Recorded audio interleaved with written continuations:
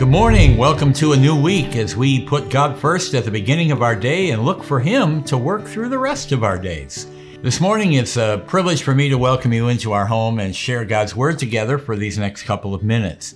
And this week, we're going to start looking at another amazing and wonderful Bible character, and we're looking at the great prophet Samuel. It's a great period of life to consider. As we think about Samuel, we're going to look at just some phases of his life. Of course, he's got two books in the Bible that we'd encourage you to read.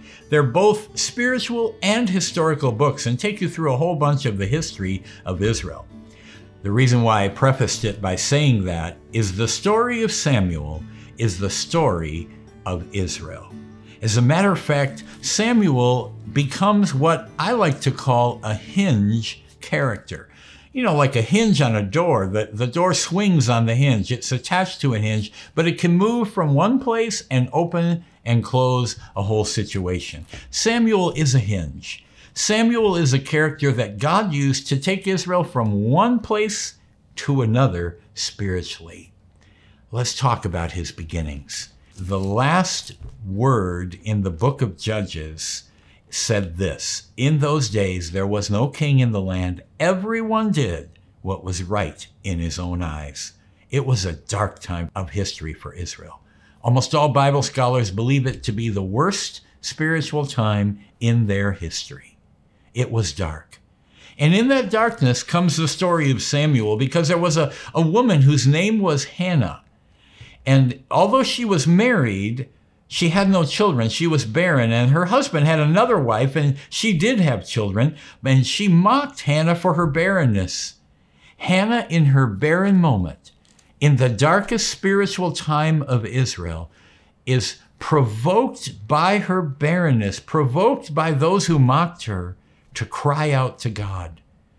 And one day when her husband took his family to the temple or to the place of worship, Hannah cries out to God.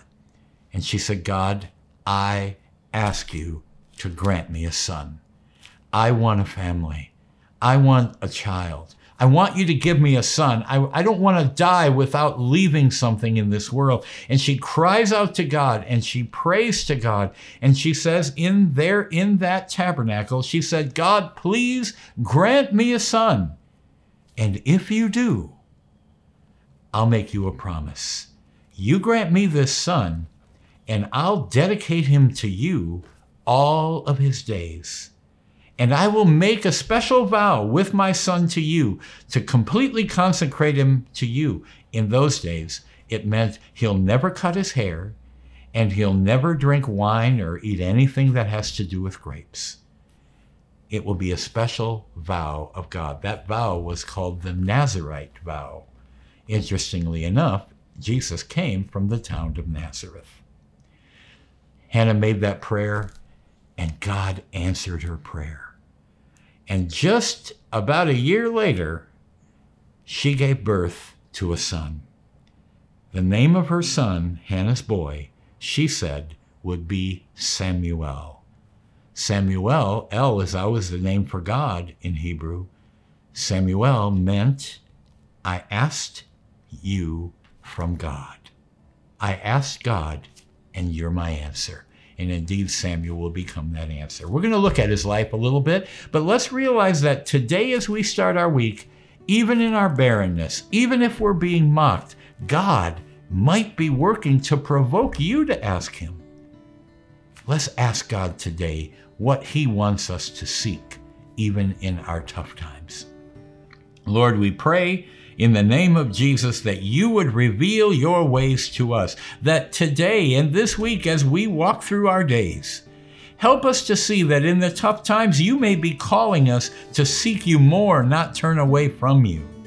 Help us, Father, to be like Hannah, to call out to God, and so that we would not be satisfied being barren, we would want a spiritual heritage. Help us to be provoked to do that very thing. And may this story encourage us in Jesus' name.